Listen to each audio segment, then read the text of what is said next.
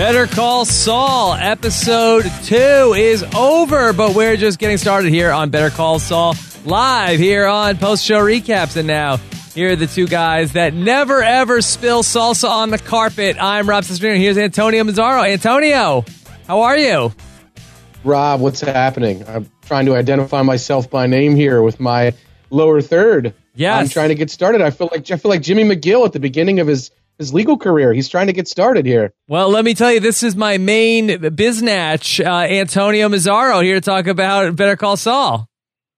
Here he is. Yeah, I'm ready.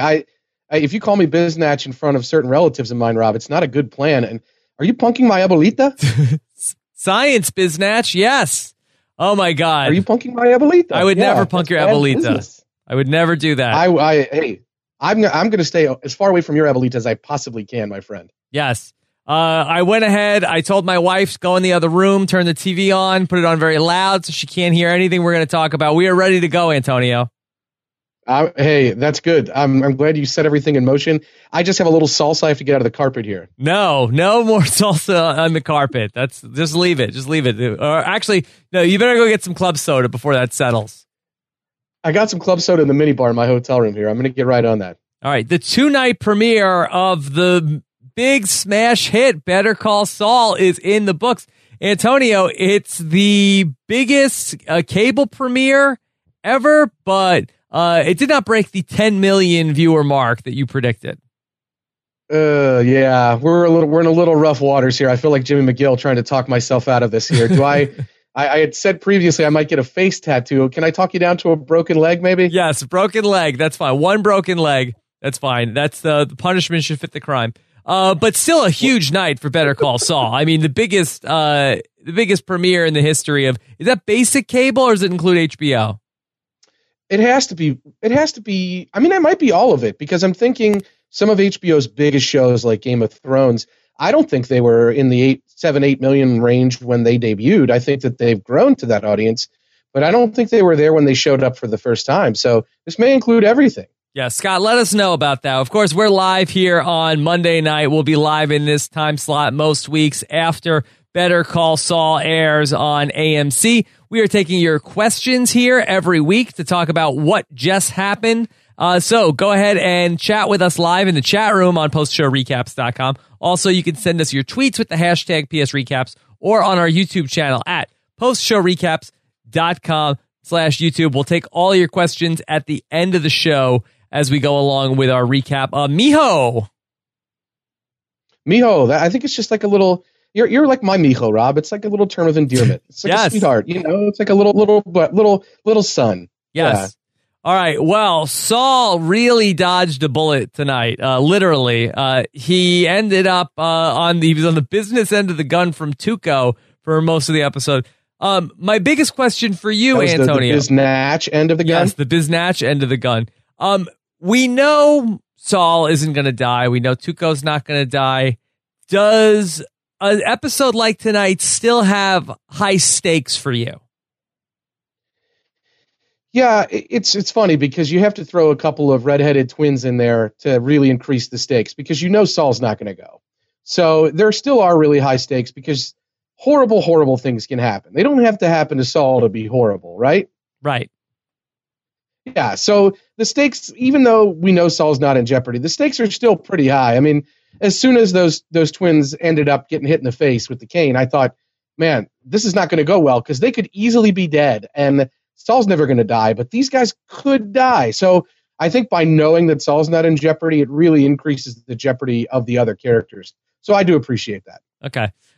So Saul ends up in a very tight spot with Tuco. He's able to sort of talk his way out of it, and we'll get into that even deeper. But it looks like that the ramifications of that altercation are going to lead Saul deeper and deeper down the dark path as Nacho is going to get him involved in a big scam here. Yeah, and again, this stuff with Nacho really underscores Nacho is not a character from Breaking Bad. So we don't exactly know what's going to happen to him before Breaking Bad. He could die. He could get into some really serious criminal trouble. Really, anything could happen. And that sort of anything could happen element means that he could take Saul to any kind of place, and I really do like that. Okay. So Saul, I feel like definitely got a taste of the underworld here tonight in this episode. But it seemed like it was a taste that did not agree with him. Yeah, it was the sort of taste that you want to spit back up, right? He immediately goes in this montage of like almost like a Karate Kid kind of. I mean, I was expecting You're the Best Around to start playing. He's really drinking his coffee and hustling his clients and bribing the clerk and really stepping it up and getting good deals. Like he's doing the right thing, but he's still in the same old office. So even though it didn't really agree with him and it made him want to be a good lawyer for a while, it wasn't really getting him anywhere being a good lawyer. Yeah. So that's why you felt like that was the point of the montage, that he sort of got a taste of this criminal element and tried to no more slipping Jimmy. He was really going to put his nose to the grindstone, and then ultimately, I think so. Yeah, I guess you're right. I guess $700 a pop for each of these cases only gets you so far. Yeah, and his brother Chuck in the previous episode had said, the money's beside the point. Like the money's not the reason for doing it. And Saul was saying money is the point. And so hustling like he does, I mean, he gets a nice look from a lady in the hall. He's really working pretty hard. He's doing all these good things, but at the end of the day, he's at the back of the same nail salon he was previously, and he's in fact getting ready to sleep on his couch there. So it doesn't seem like he can be happier, but he's not doing all that much better in terms of life by living it up and really doing better as a lawyer in these scenes. Does Saul have a house, or is the nail salon his actual home? Yeah, it's a good question, right? I don't think we've really seen his house in the current standing. I mean, we saw him in that flash forward. And so I don't exactly know where he might be living. What do you think? You think he's living in the back of that nail salon there? Yeah, I mean, I think if that was not his house, I feel like he could just crash on the couch. I mean, the fact that it's a sofa bed makes me feel like maybe that is his place. Yeah, and that's not there's a little microwave outside his door. You got a washer and dryer over there. He's literally working in a boiler room. So not the best place to find oneself, but he's got to start somewhere. All right, let's go through this altercation with Tuco. And, of course, tonight's episode starts a little bit from the Tuco POV on the events that closed out last night's episode. And we got to see what happens when Tuco answers the door and the skateboard guys come in, Antonio. Yeah, what did you think about that? I was great to see Tuco kind of quiet and calm, and you're like, hey, maybe this is a different Tuco. Then as soon as Abuelita goes upstairs, he's hitting him with the cane in the face. So not really that much different of a Tuco. Yeah, thought the skateboard guys really overplayed their hand with Tuco. Yeah, and I mean, they had overplayed their hand with Saul, so this is kind of their MO, is they're not really good at the getting money part, but to do it with Tuco, bad idea. Yeah, you would think that they would have been at least a little intimidated by Tuco just even before he starts beating them and taking out guns. Tuco's an intimidating guy. He did have an apron on, though, to be fair. Yes. Well, he loves to cook, Tuco. He's always cooking and not always crystal meth. Yeah, he made those fajitas for Walt and Jesse at the beginning of season 2, and here he is making them again. So he's just a big guy. I'd love to see a Tuco cooking show. Wouldn't you? Like a nice spinoff of a spinoff? Okay, that would be fine. Can he make breakfast, Tuco? I think he probably could. I mean, breakfast is it's a very important meal. I don't know. Do you think what do you think his specialty would be? Can he make bacon? I think so. Yeah, okay. I think so. All right. I could see. I think this could be a big hit in Albuquerque. Yeah, I think. What do we call it? Like Top Tuco? I don't know. What do we got here? Top Tuco. The Tuco in the morning. Tuco and Walt Jr. in the morning. Yes, exactly. Maybe just a nice little spin-off show. Walt Jr. could be the sidekick sitting on the side. I really like this idea. This is maybe if they wanted to spin off into the reality world, we could go this route. Yeah. Anyway, we get to eventually Saul coming in the door and Tuco ending up putting him onto the couch and pulling the gun on him. I have to say that Saul, for the most part, really did compose himself pretty well throughout all of this. Yeah, he he tries to reason with Tuco. He tries to tell her the truth. And in fact, he seems to do a pretty good job of convincing him that it was just a misunderstanding, that it didn't really specifically involve the Abuelita, that it was all really, I'm very sorry, Mr. Tuco. You can get back to your cooking. This is not a big deal. And then it all went south pretty quick. Yeah.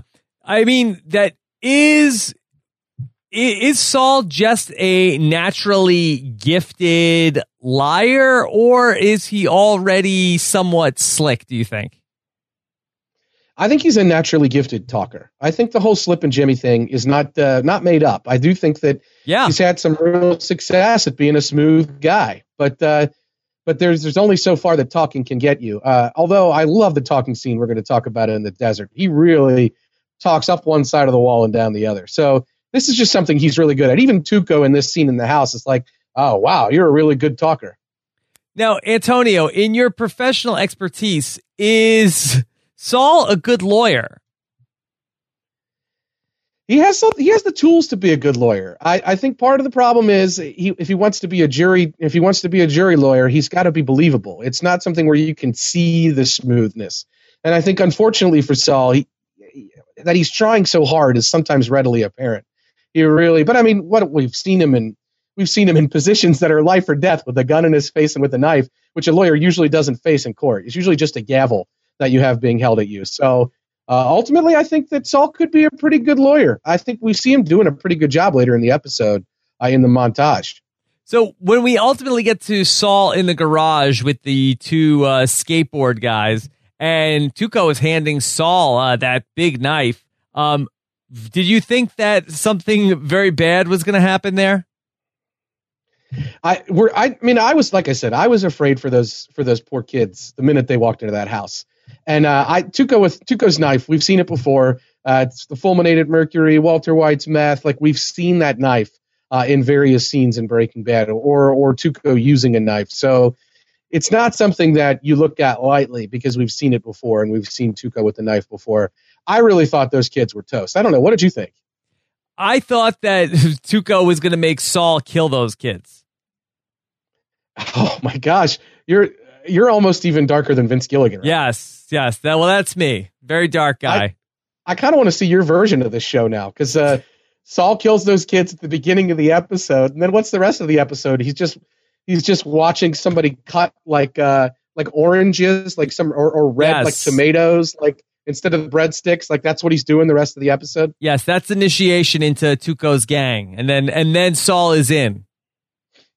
He's in from that point. He's cut some redheads. Yes. Yeah, I like it. I would watch the Rob Cesternino Better Call Saul. Sure, why not? And so they end up taking the tape off of the kids' mouths, and the skateboard kids are trying to say that this was all Saul, that this was his idea, and he got them to scam Tuco's Abuelita.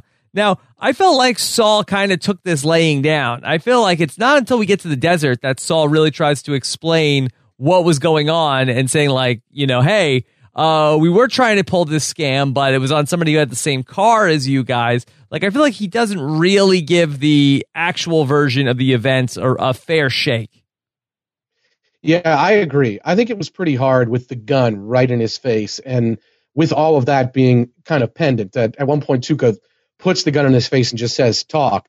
That's a pretty good moment to really just go Chunk from Goonies and come clean about every bad thing you've ever done, and just really spill your guts and just say, oh, then I was in fourth grade and this happened and I was slipping Jimmy, and just go through it all, man. Like, let it all hang out, because what do you have to lose at that point? You're about to be killed. So I agree with you. I'm surprised he took it kind of lying down there, and really put himself in a position where a couple of words from one of those kids put him in an even worse spot. Yeah. And then the next thing we see them all the way out in the desert. Did you think they took the baby poop brown station wagon out to the desert? That's a good question. I know at one point Tuco's like, tell him to bring the van. So we know that at least they ended up in some kind of van, which is no good. It's always the desert. At one point, I know in season 5 of Breaking Bad, Saul complains, like, why is it always the desert? And I love those little moments now, thinking back to Breaking Bad, about the things that Saul has issues with, or the things that he has a problem with, because you go back and look at the genesis of it, what we're watching now. Yeah, he hates the desert. Of course he does. He had a very horrific moment in the desert in this episode. Yeah. And so we end up with the guys out into the desert, and, it certainly seems like they're going to get whacked out there. Tuco takes out his toolkit, his wire clippers, and is going to start with Saul's fingers, and he really just wants to know the truth. And eventually nobody's buying what he's selling. And then eventually he comes up with this story that he's in the FBI. Jeffrey A. Steele. What'd you think of that cover story? I mean, I love that Tuco bought it. That's my favorite part, because he's like, Jeffrey A. Steele, FBI. And Tuco's like, FBI. I knew it. They're on to us. I told you this business was big. It's like playing right into his ego. That's hilarious.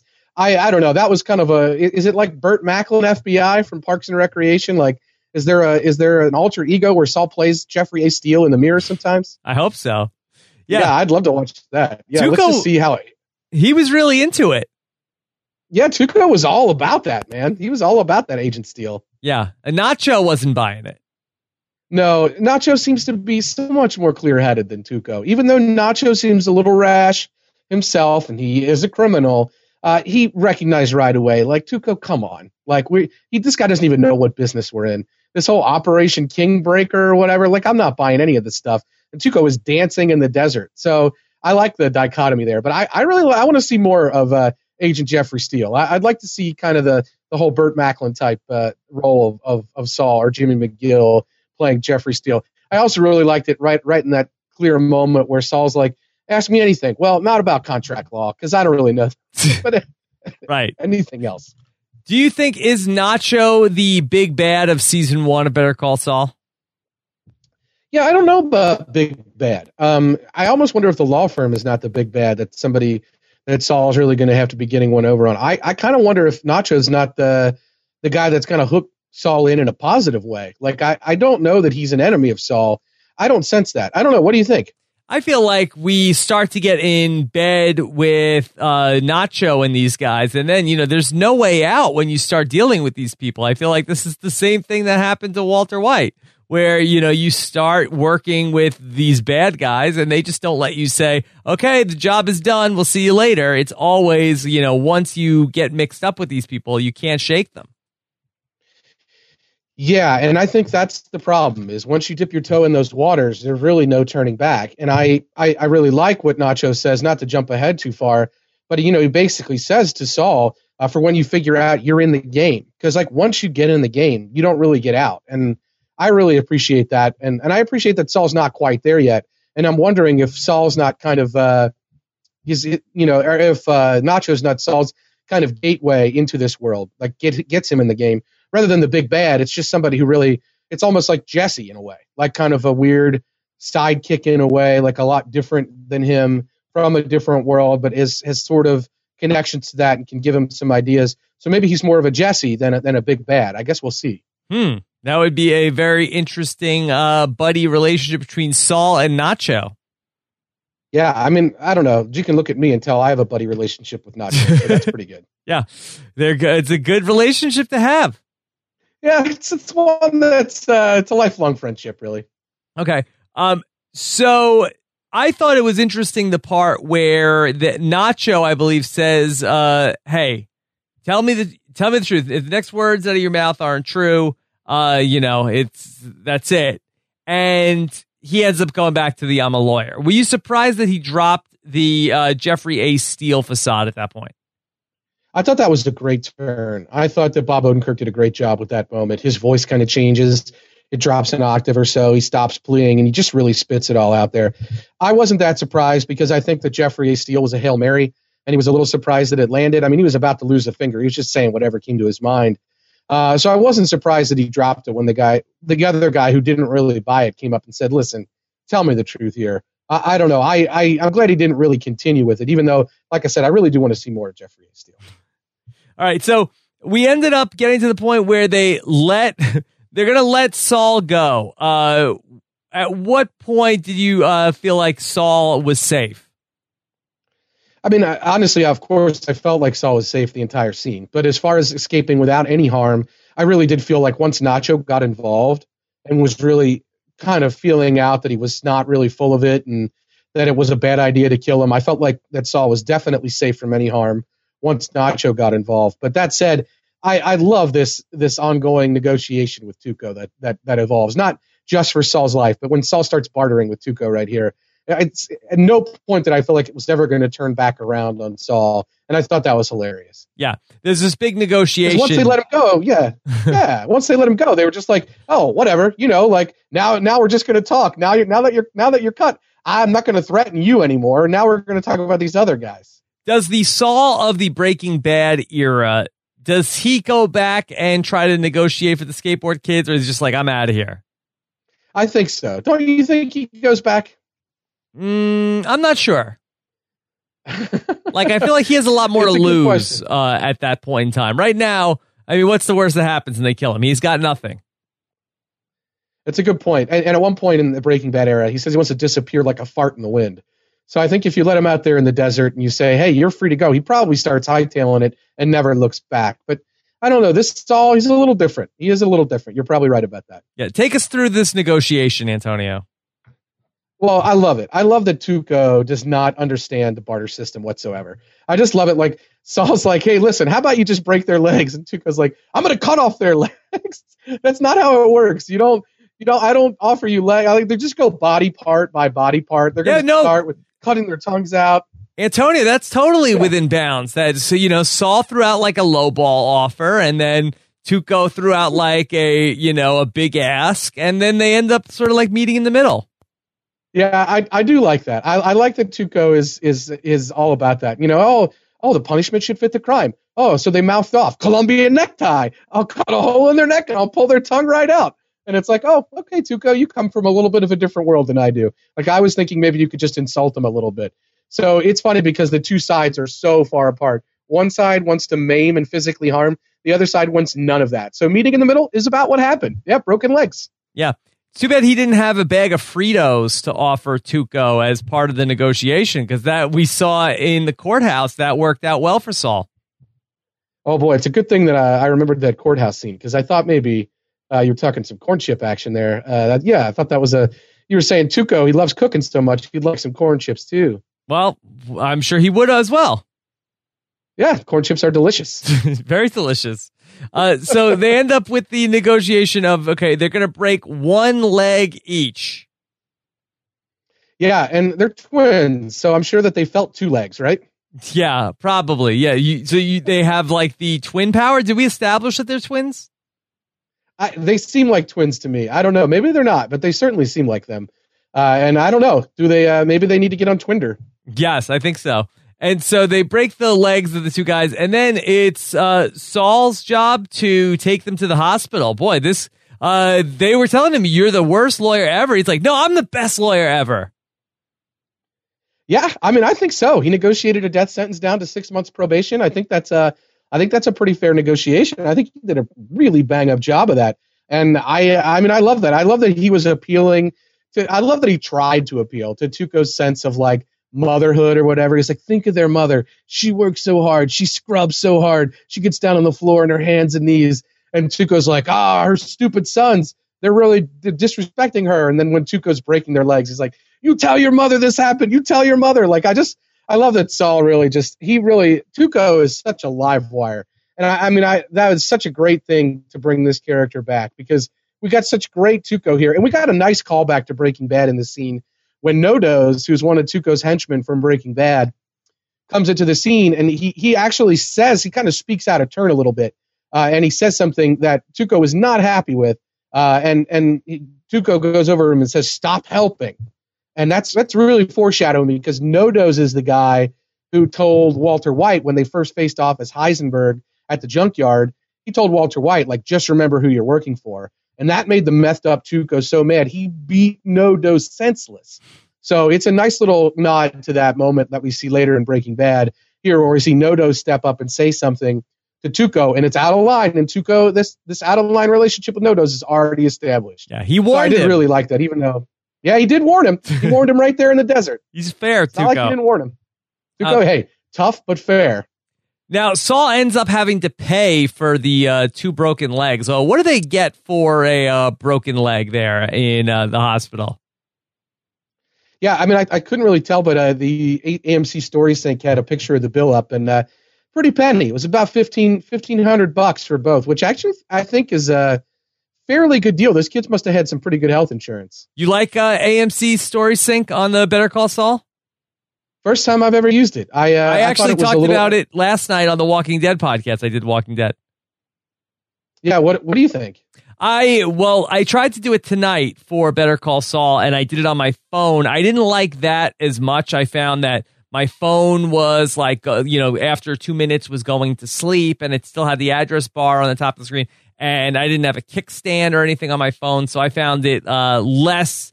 I didn't like it as much as when I was watching last night, and I had I was watching, and I had my actual laptop open, and I was using it there. So I thought it was better on the actual computer than on the mobile experience. Yeah, I was using my iPad, and it works really well. If you guys aren't familiar with that, StorySync is a thing that AMC does. It's like a second screen. They want you to open some other device while you're watching television, and they give you little interactive features about the episode. Most of the time, it's a poll or something like, was this a good move by Saul? And it's just something silly like that. But occasionally, they'll throw a little factoid in there, or there were a couple of lines of dialogue that were hard to understand that I felt were explained in StorySync. So I thought that was really helpful. Overall, I thought the interesting thing about it to me, Rob, is that here I am. I load up the StorySync, then I don't really use it while I'm going through the episode until I get to the commercial that I'm sure AMC wants me to watch, at which point I go to my iPad and I start scrolling through their StorySync app. So it's not a really good thing for me to watch live television because I'm not watching their commercials anymore like they'd want me to. Yeah, they do put a thing up about what the commercial is, though, right? Or at least one of the sponsors. I'm not sure if it's if it matches what's on the screen. Yeah, they do, but you can kind of scroll back and see what you missed while the sponsor thing is up during the commercial. So it's really only meant to replace the commercials. So if you haven't kept up with it, it's a really good way to waste your time while the commercials are on. Yeah, take that, Biznatch commercials. Yeah. How about that? Better call Antonio. StorySync, Biznatch. Yeah. All right. So the next thing we see is Saul on a date, and he's with a woman, and apparently a woman who has a real fetish for breadsticks. Was Saul at the Olive Garden? Oh, man, those are endless breadsticks at the Olive Garden, plus soup salad. That's some good eats right there. Yeah, but that's the Olive Garden breadstick is a soft breadstick. It's not going to have that snap like a good leg does. I got news for you. I think I might have a harder time seeing that soft breadstick get snapped than I would a hard one. But that's another matter. That's another matter entirely. I thought that was hilarious. I was laughing so hard in this scene. And I don't know, I rewatched the premiere before tonight's episode, and I found that I was mostly sad by it. I thought it was a lot sadder on the second watch. But tonight's episode, especially starting with this sequence, I mean, really earlier, I'm laughing a lot during this episode. I don't know about you, but it felt like this episode brought the comedy a ton. And the breadstick thing, I was really laughing during this whole sequence because poor Saul, he could not focus at all on the task at hand, and all he could think about was snapping breadsticks. Antony, what made you so sad? The Cinnabon stuff? Yeah, that was it. I mean, it was the mustache and the Cinnabon stuff, and really just kind of Saul throughout. Seeing this guy reduced to what he was reduced to at the beginning of the episode, and then just seeing him crossing his fingers and hoping so much about a phone message or one client. I mean, it's like to see that level of desperation in a guy. Bob Odenkirk's not a young man, so it's really hard to watch that. And I mean, look, I'm a lawyer. A lot of my law school classmates went out on their own, and a lot of them struggled, and some of them probably still are. And so it's tough. I mean, I don't know what Saul's situation's like, but listen, being a lawyer for a lot of people is not the most glamorous profession. And I think if this show does anything to show that, good for it. But it made me pretty sad. Hit a little too close to home, Rob. Does anybody from your law school work at Cinnabon now? Not to my knowledge, though. Honestly, it wouldn't shock me. Wow. Boy. The economy's been pretty rough, man. Yeah, and Cinnabon really made a meal out of their Better Call Saul appearance. That they were tweeting all about it. Everybody's talking about Cinnabon today. What a great product placement for Cinnabon. Yeah, and it's weird because, that was a stray line from Saul in the season finale last year. And I think or not the season finale, but near the season finale of last year. And I think at that point, they knew that they were going to have Better Call Saul But there's no way they had this whole deal with Cinnabon worked out. And so good for them for turning into it. It's too bad it wasn't Sparrow, because I would have loved to have had some free pizza today. Yeah. If I could find one. Just going back to Cinnabon last night, doesn't it seem like a bad idea for a paranoid, on-the-run Saul to work in the mall? I mean, I feel like if I'm Saul, I think I want to work on someplace that's a little more like off the beaten path, like with not as much foot traffic. Yeah, like the back room at a Costco or somewhere like that you're not going to interact with customers at all. Yeah, or like some sort of like mom and pop shop, something where like isn't there a local bakery he could make the Cinnabons at? Yeah, or maybe he could open his own restaurant called Solabon. Oh, wait a minute, that wouldn't be very good. No, don't do that. No, that would be too obvious. All right, so let's go back to we're going to see Chuck, and I thought that this was probably the part of the episode that dragged the most. Saul and Chuck here on night 2. Yeah, and I think that's right. And the stuff with Chuck is good from a dramatic standpoint. As a matter of fact, when I rewatched the premiere, it really stood out how much Michael McKean, in that scene where he screams, "I'm going to get better and I'm going to go back to work and pick up right where I left off," how good he really was and how meaningful that was. But it wasn't necessarily of a piece with either what came before it, which was this crazy, scary, hilarious drama with Tuco, and then what came after it, which is this sort of comical feature with all of the montage sequences, and then we meet Nacho again in the hilarious, sad office of Saul. It's sort of a weird realm in Saul's life. It's not clear exactly if Chuck is this sort of like advisor, like a Yoda type role, or what role he's really playing in Saul's life.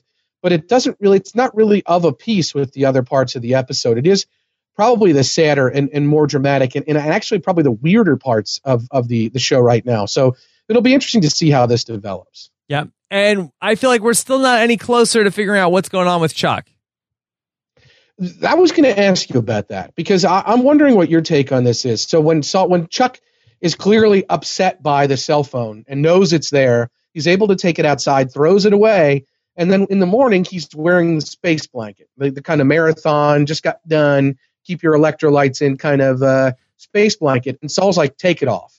Just take the blanket off.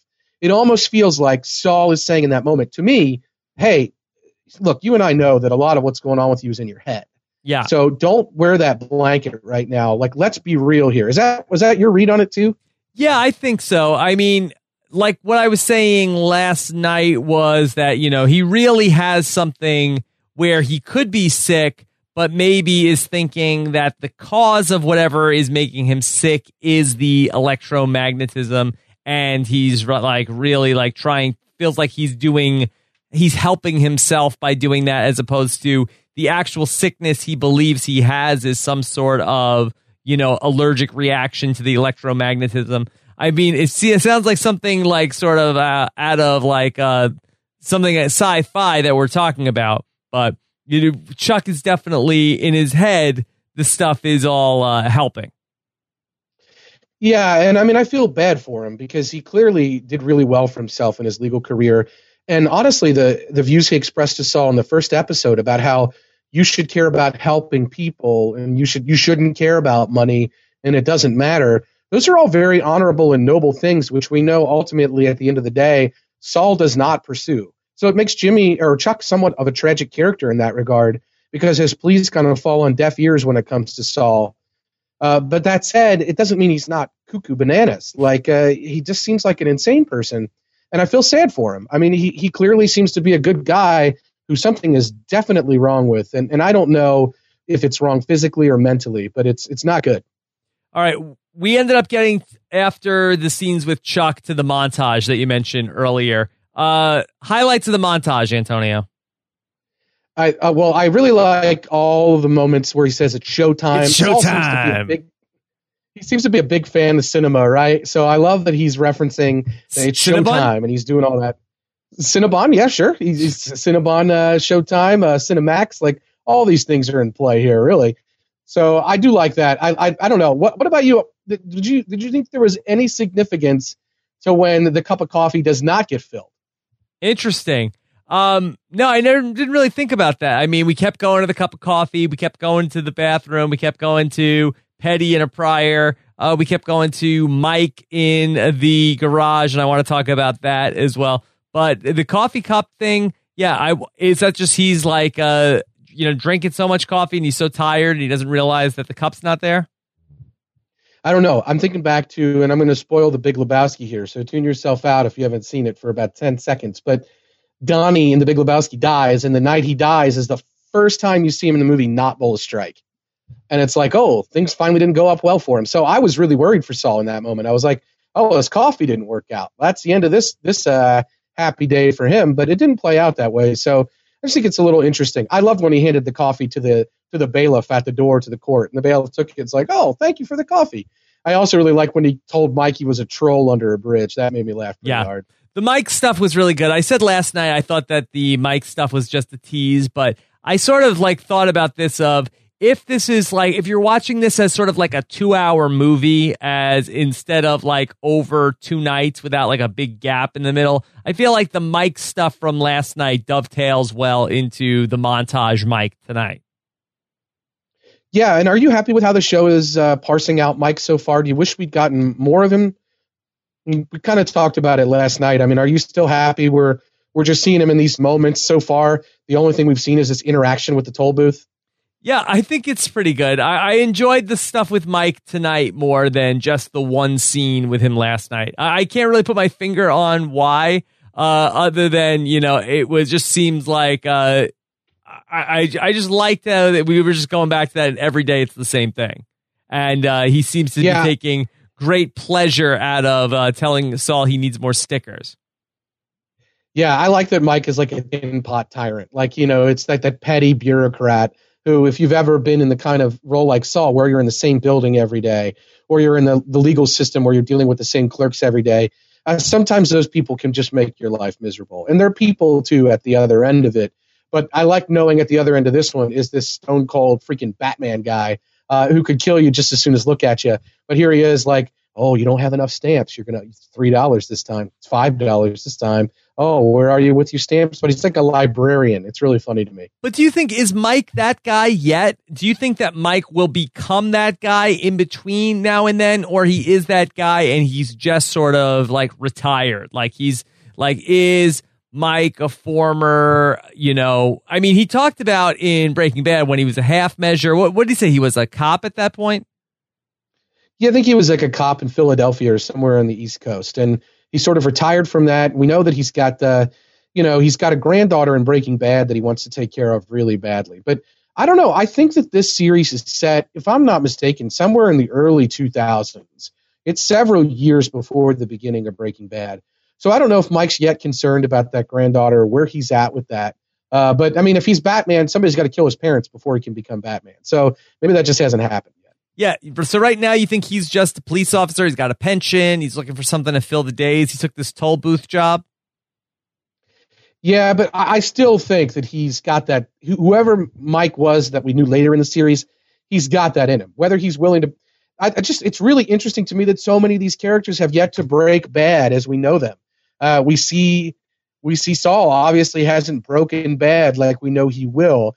We know Mike is not where Mike ends up. So it's just really fascinating to watch these character arcs that were so kind of unique with Breaking Bad play out in spirals in Better Call Saul. So that's definitely something I'm tracking. I don't know. My odds are on Mike still being a pretty bad dude at the end of the day, whether he's a cop or not. I think he's got a lot of violence and a lot of darkness in him. So do you think that Mike is currently out there doing bad stuff and he's just maintaining like this cover story? Or do you think that we will see events in the series unfold that will lead him into a darker path? I think the latter is more interesting, don't you? Well, I could see it going either way. I could see it being like, oh boy, I need a guy who is blah, blah, blah. And then he ends up talking to Mike. I feel like I'm not sure how we go on that journey with him where he ends up also being led down this path. Yeah, it's a good question because I don't see Saul saying, you know what, I really need somebody who can really be a stickler and be an enforcer. I'm going to go call that guy who hassles me over my parking tickets every time. That's who I want on my side. Like, I don't see that happening. So I don't know. It almost seems like he's going to have to find out that Mike's got that darkness in him. On the other hand, I think Mike's carrying that around with him right now. That performance is indicating that to me, even in the little moments with Saul. He's almost treating Saul with the same contempt he treated Walter White with the whole time. And I don't think that contempt is just in word alone. I think he's a pretty violent dude under the surface. Now, whether he's out living a double life, I doubt that. But maybe this was his cover the whole time. Maybe the whole time during Breaking Bad, he stayed working at that parking garage. Antonio, I know that you were part of our team that podcast about The Strain during the summer, and we were on the Corey Stoll Wig Watch most of the summer, not to be confused with the Josh Wigler Wig Watch during the Anytime. But the wig that Bob Odenkirk is wearing, are you buying it? Is it good? I'm not buying it. It's not good. I see it flipping up at the back. You see it. It looks tousled. It's not one of Maury's wigs from Goodfellas. I have a feeling it could come off at the slightest jostle. It's just not looking so great. I got to tell you, I'm a big fan of the FX show, The Americans. Have you watched that show? No, I have not. It's a very dark show. You know, the Soviets are secret agents posing in the United States, and one of the things they do is they're constantly wearing wigs, and the wigs are so comically bad on that show, but I think they're meant to be. They're just disguises, and they're so bad. At one point, one of the characters is in a relationship, and the person he's in a relationship with knows it's a wig, and she just thinks he's wearing it because he's humiliated. And I can't tell where Saul's at with that. I can't tell if people know it's a toupee and aren't saying anything, or if this is supposed to be younger Bob Odenkirk hair.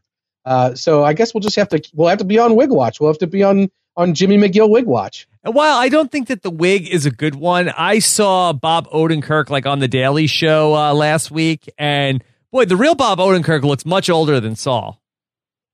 Yeah, and I think that was his real hair in the Cinnabon sequence at the beginning of the first episode. And I think that he was done wearing the wig or wearing a comb over, done trying to cover it up, whatever it was. I think that's the real Bob Odenkirk hair at the beginning of that episode. So part of it probably also is they need to make him look younger, and even younger than he looked in Breaking Bad. So they have to do something. So I guess we got classic lawyer toupee comb over look.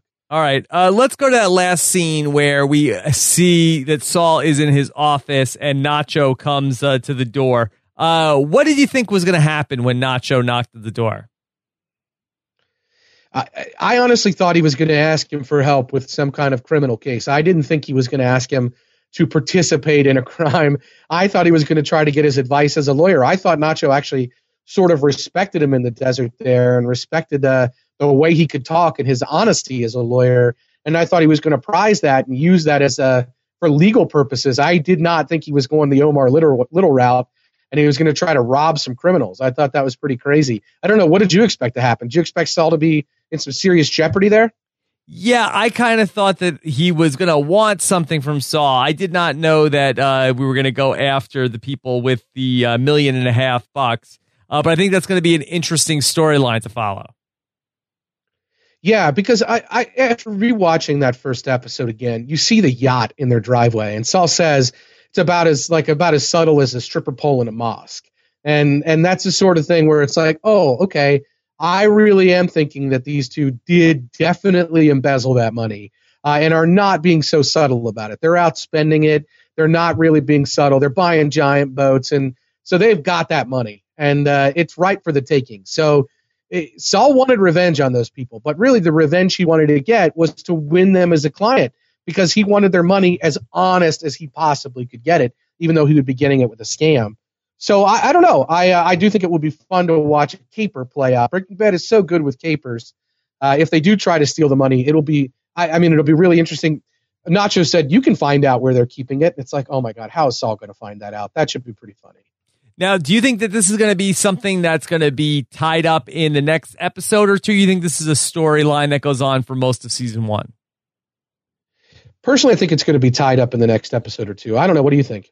I could see it being an ongoing storyline. I feel like that these people are this couple links the Nacho element and the other lawyer element, and I feel like these two people are a good way that we're going to be able to tie in all the storyline of the show.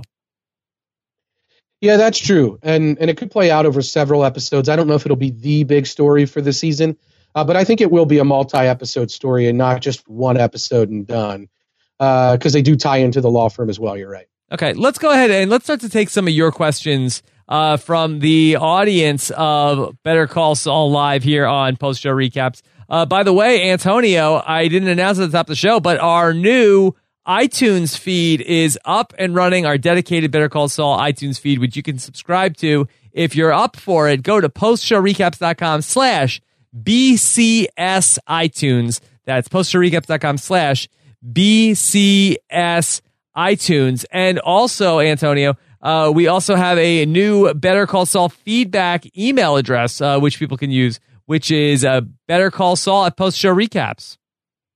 That's great. Can I get that iTunes feed link put on some matchbooks? Yes, go for it. So go ahead, put that on matchbooks. And for the email address, of course, we're taking questions live. But if you have a question during the week that's more of a long form question or something you want to either correct us on or ask us about, a great way to get some feedback into the show, send us your emails at bettercallsaul@postshowrecaps. And of course, you could leave us your comments anytime on postshowrecaps.com. Antonio, I saw that you posted a interesting fact about the car from last night. For people that didn't check out what you posted on the recap from last night, you did some detective work. Yeah, there was some debate over whether or not the skateboarders had followed the wrong car, or if that lady, if the abuelita, was somehow involved with that couple. Maybe she was their nanny.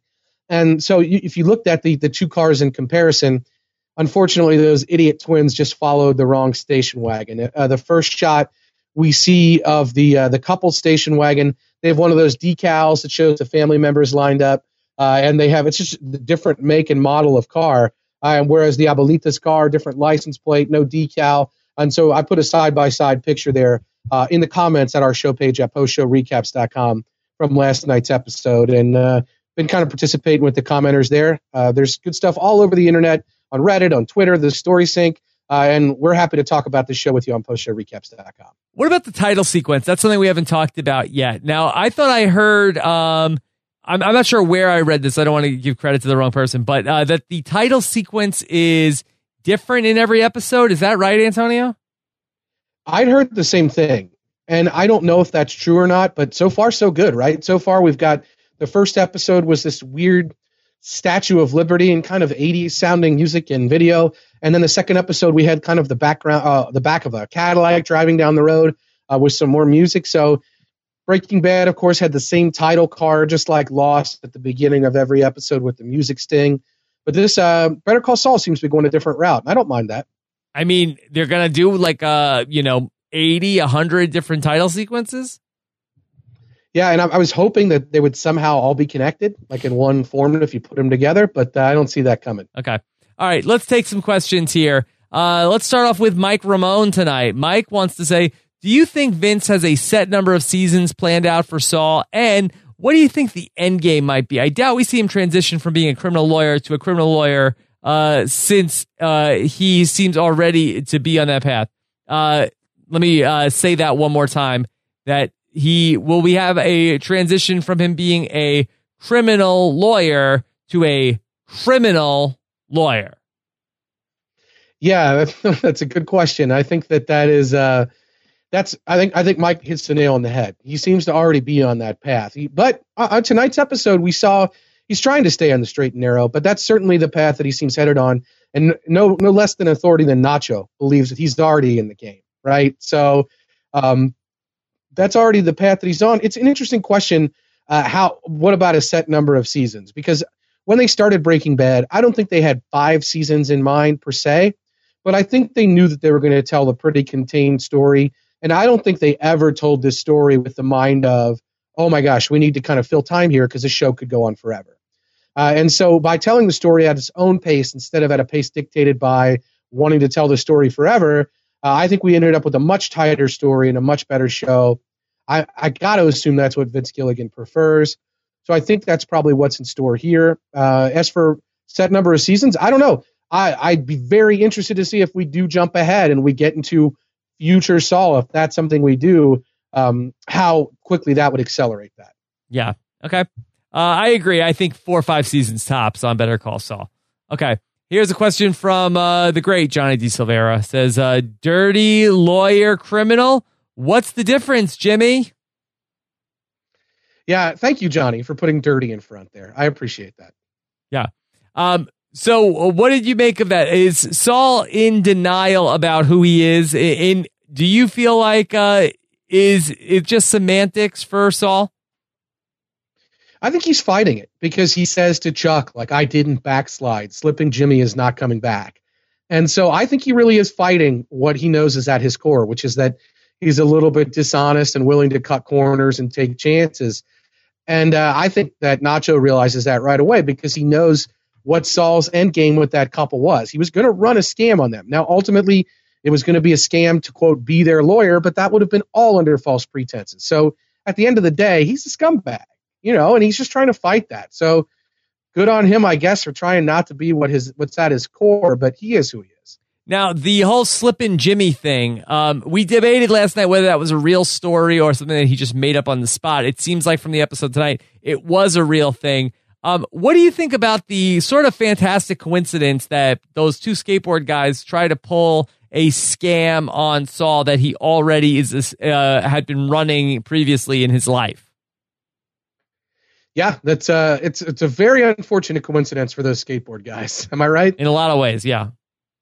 Yeah, it's really they were kind of running at break leg speed, and unfortunately, that's where they ended up. Will those 2 guys grow up to be lawyers? No, but they may grow up to be drug kingpins. It's hard to say. Hard to say. Could go either way. All right. Watchdog Woodward wants to say, happy to see we're finally going to see more of Mike on the next episode. I believe Mike will be the key to Jimmy going down the less chosen path. Do you think Mike will ultimately, or let me phrase the question this way. Who do you think will be a worse influence on who? Do you think that it will be Jimmy who's the bad influence on Mike, or Mike who's the bad influence on Jimmy? Well, we just got into that debate over whether Mike is already in the game or whether he's going to get there. And if you don't believe that Mike's already in the game, then Jimmy would be the worst influence on Mike. I got to think, though, that he might be already in the game a little bit, or he's going to lead Jimmy down the path rather than vice versa. But he's got to respect Jimmy first, and I just don't see how Jimmy's going to earn his respect. So I'm definitely looking on the lookout for that. All right. The Racing Source says, first episode was way better. Antonio, what's your take on this? Give us the power rankings. First episode, second episode. I like the first episode better, but I really did like the second episode. So I wouldn't say way better. I think the Racing Source is a little bit like Comic Book Guy from The Simpsons here. No, how dare you, Antonio? I would agree. I think that the first episode was better. I'm not sure the first episode was way better. Yeah, I really enjoyed most of tonight's episode, and it wasn't that I didn't enjoy the middle part. It just didn't feel as much of a piece with what we were dealing with the rest of the episode, and it's hard. I mean, it's hard to come back from what we had in the first 30 or 40 minutes of the episode. It's really hard to come back from that. Tuco in the desert, a classic Breaking Bad scenario, going crazy, rampaging, negotiating, breaking body parts, knives, guns, negotiations, all of it. Like, it's hard to walk that back and say, okay, the rest of the episode's going to be a little quieter, and then end up with as happy of an audience as you had last night, where we saw Tuco at the end of the episode, which was a great little twist. Okay, let's take our next question. This is from Rahap Fan 12, who says, great episode. I was not disappointed. Again, I'm not sure if you're talking about last night's episode or tonight's episode. I don't know. We got the hashtag Slippin' Jimmy, so that might have been last night's episode, but I'm going to choose to believe that was also about tonight's episode, and that our audience is divided. That people were thrilled with tonight's episode as well. Let us know in the chat room which night. Give us a 1 or a 2 for which episode you preferred out of these two. Let's take another question from Tim Ritchie, who says, could you speculate on what could happen to make Jimmy change into Saul? When do you think we'll see that? Okay, let's talk about it in the actual literal sense of changing his name. At what point do you think we will see that? See, and I wondered if during tonight's montage we were actually going to see a large period of time pass. At any point, did you think that that might actually happen? No, I didn't think we were going to see a big chunk of time. See, I thought we would see different cars. I thought we would actually see him upgrading cars, and because we kept seeing getting these envelopes and getting these envelopes over and over. So I thought, okay, he's actually hustling here, and he's making bank, and he's starting to make more money just by rotating and churning these clients out one door of the courthouse and in one door of the courthouse and out the other, and he's making a bunch of money here. And I really thought every time he was going to come up to Mike, he's going to be driving a different car. Suits are going to be a little nicer. We might see him upgrading office. I thought we might actually see that tonight, is what I'm saying. Yeah. I thought we might see the evolution tonight when we had that montage. And so now I'm thinking it wouldn't surprise me to see that by the end of this season, where we get a similar montage, where some more time passes. Breaking Bad did that famously with time passing montage at the end of in the middle of season 5, where I think 6 months went by and we saw Walter build his empire during that montage, and we just saw the pile of money getting bigger and bigger and bigger. And I thought we might be seeing a similar moment tonight. So no Crystal Blue Persuasion tonight. No Crystal Blue Persuasion. No, I don't. Is there a Saul song out there? I don't know. I can't think of one. Salsa. It all's tied back together. That the blood on the floor could have been salsa. Yes. Yeah. Yes. I would like to join that club soda. Yes. And it's hard to order salsa and not get seltzer. It really is. And some breadsticks are pretty good with that. So it all ties together. Okay. Rob's Taboo Buzzer. He wants to know, we got a defined relationship between Slippin' Jimmy and Chuck.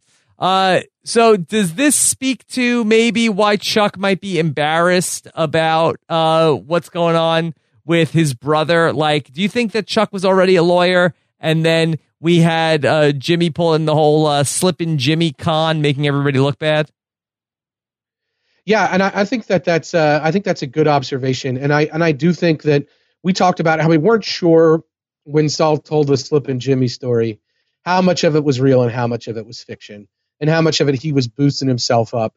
But I think with Chuck talking about Slippin' Jimmy tonight, we did get a confirmation that was Saul. Then that was something that he had done in the past, and he's saying, "I'm not doing that again. That's not me anymore." But I think that confirms that by virtue of Chuck knowing about Slippin' Jimmy and knowing who he was, yeah, that's something that was real. And sure, Chuck would be pretty upset about that, considering he seems to be a pretty upstanding guy.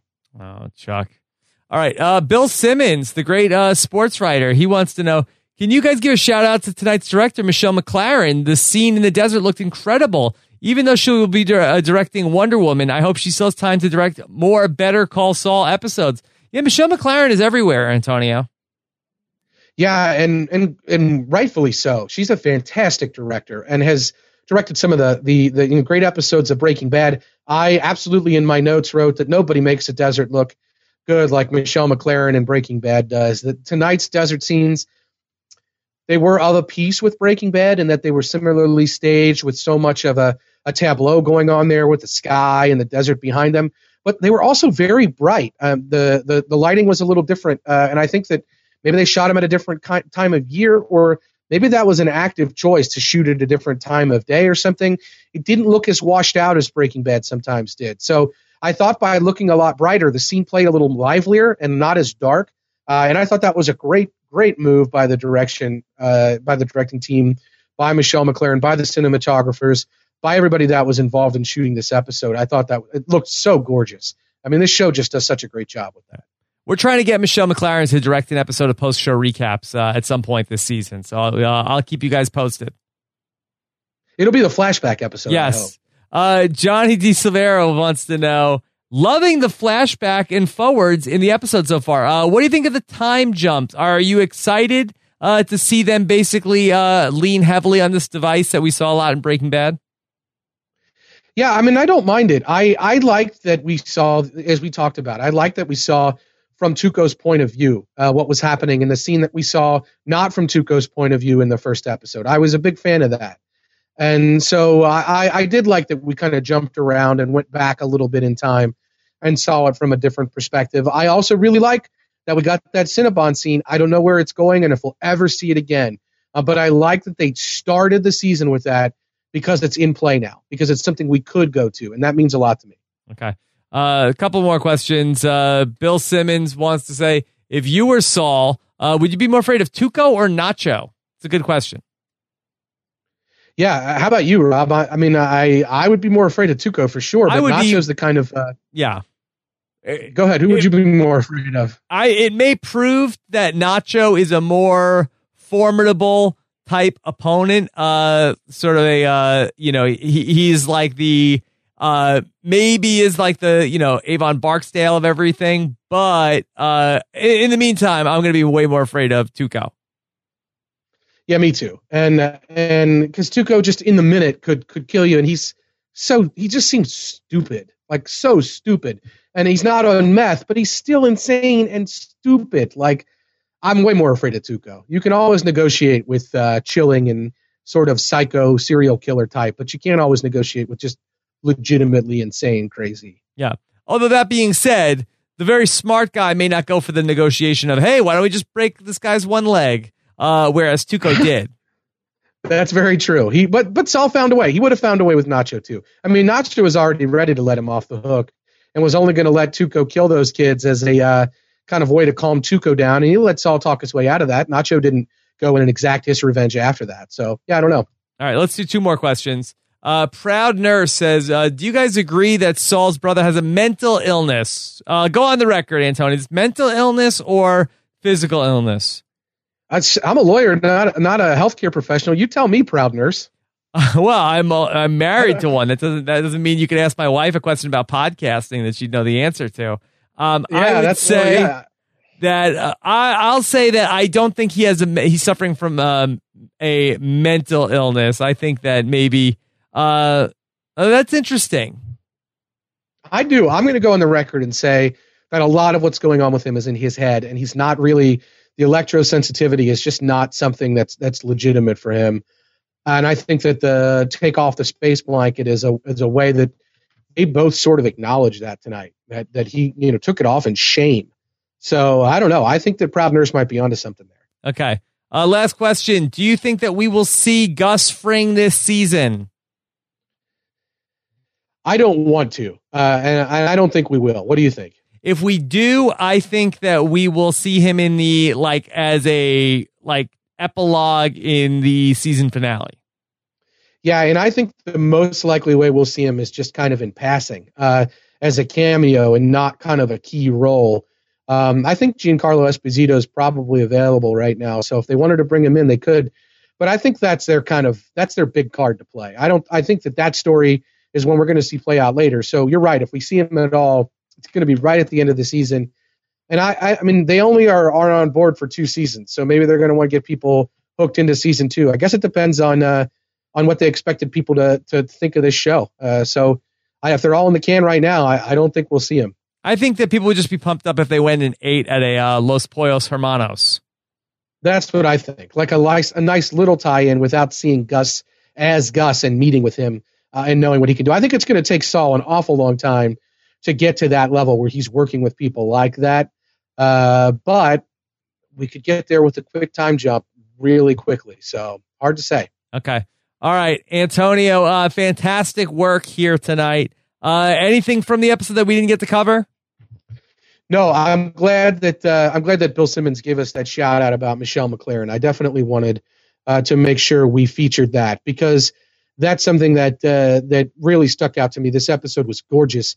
We had a question on Twitter. I think it was from our friend Jeremiah Panhorst of the Mad Men podcast, and who I podcasted about Boardwalk Empire with on post show recaps here.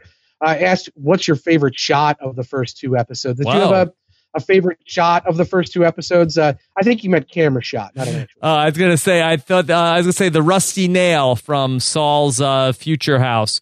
I would say that nothing jumps out at me quite that way. I feel like sometimes that stuff gets lost on me. That I'm sort of taking notes at the time, and I'm more listening for things as opposed to always taking a chance to stop and smell the roses and see a beautiful shot in the scene. I do think that what you were talking about in the desert, that looked great, but I'm sorry to say that I don't have a shot that jumps out at me. Yeah, there were a couple for me. I really liked in the Cinnabon sequence. The camera is on the escalator, kind of pulling away from Jimmy or Saul standing there at the bottom, just kind of in ignominy, like just kind of down there by himself, like just being punished with his lifestyle choices. I also really like the undershot, the shot from beneath when Tuco holds the gun at Jimmy's face by the door, and you just see the gun and the arm out. I thought that was really creative. Breaking Bad is kind of almost famous for this sort of thing. So I kind of flag those things as I'm watching, and I do really appreciate it on that level as well as others. I'm glad that others are taking that appreciation. But it's nice to know, Rob, you can really enjoy the hell out of these shows without taking the time to stop and smell the flowers. So just another mark in their favor, I guess. Yeah. And very exciting. Very happy to be covering this show with you, Antonio. I think this is going to be a lot of fun as we go along here. This is going to be a very fun ride here on Monday nights. And we'll be back next week. We're going to be a little bit later. I've got a little bit of being called into double duty on next Monday night. The Celebrity Apprentice is having its live finale next Monday night. I'm going to cover that live, and then Antonio and I will get together probably an hour later than we normally do. I will jump ahead and watch Better Call Saul, and then we'll record probably around 12:15 a.m. Eastern Time, 9:15 p.m. Pacific for next Monday night, and then we'll be back in 11:15 Eastern the rest of the way. Yeah, and that anytime, anywhere, brother, you give me a call, we'll cover Better Call Saul. Wow. So I'm ready to do that. Very exciting. All right. Antonio, great work. Thanks, everybody who joined us live here tonight. We had a very good live crowd here for the episode. Hope you guys will continue to be part of the show every week. If you can't be here with us live, you're listening in the archives, leave us your comments or shoot us an email during the week. BetterCallSaul@postshowrecaps.com. Antonio, we need a hashtag for this episode. I was thinking the same thing, and I was actually going back to the chat room. It looks like the preference was for the first episode. So I guess you're not on a different team than others with that, and our commenters as well. So it looks like episode 1 wins the day, but hopefully episode 3, 4, 5, they're all going to get better as we go along. As far as a hashtag, oh man, I don't know. All right, let me give you some options. Okay, give me some options. Let's all right. How about hashtag space blanket? Okay, I like that. I like that. I'm going to look that one up, like Tyson Apostle tends to do during the podcast. Yeah. We've got, of course, we could do something with Biznatch. Of course. Biznatch is probably going to be pretty well populated here. We can modify that, though, I'm saying. Yes. So how can we modify that to make it appropriate? Is rap? Is rap? No. Then they're calling us a bitch. Recap. Yeah. We've got Jeffrey A. Steele. Jeffrey A. Steele. Let's that's pretty good. How about, let's see. Yeah, that's pretty good. What else do we got? We have also got 5 stickers. I kind of like 5 stickers. Let's see. But you got to write out the word. You got to write out the word though. Don't use the number. 5 stickers. Let's go with that. 5 stickers is or good. one final option. One final option. Right. Soft breadsticks. You never want soft breadsticks. I'm telling you. Okay. All right. Let's see. I'm just looking up soft breadsticks. We could go with. I like 5 stickers. I like 5 stickers. That's right. All right. That's for my words written out. 5 stickers. Yes, 5 stickers. Write out the word. If you use the number, it won't work. It'd be like if you put like 110% as a hashtag. It does not work. So, Antonio, very excited to be back with you live next Monday night. Tell us what you have going on Justified. Josh Wigler and I have been podcasting about Justified, which is in its final season on FX. We try to put up the shows Tuesday nights so that they're up there Wednesday morning. We've got some good people participating in our feedback. If you like Justified, you should check out our podcast here at Post Show Recaps and participate along with us as we're working our way through this final season. It's been cracking, Rob. It's been a fantastic final season of Justified. I see a lot of comments on the Justified podcast. Yeah, we love. I mean, Justified is just a show that does such great fan service. And if you haven't watched Justified, it is available on Amazon Prime. you're looking for a show to catch up on, Josh and I did season recap podcast, season by season, before this final season started. So we really have been enjoying ourselves with Justified here on Post Show Recaps. And so we'd love to have you join us if it's something that you're not into already. All right. So everybody will be back next week. Thanks so much, Scott St. Pierre, for going through all the questions. Thanks, everybody, for checking out the show. And we'll be back next Monday night. More Better Call Saul is right around the corner. Take care, everybody. Bye.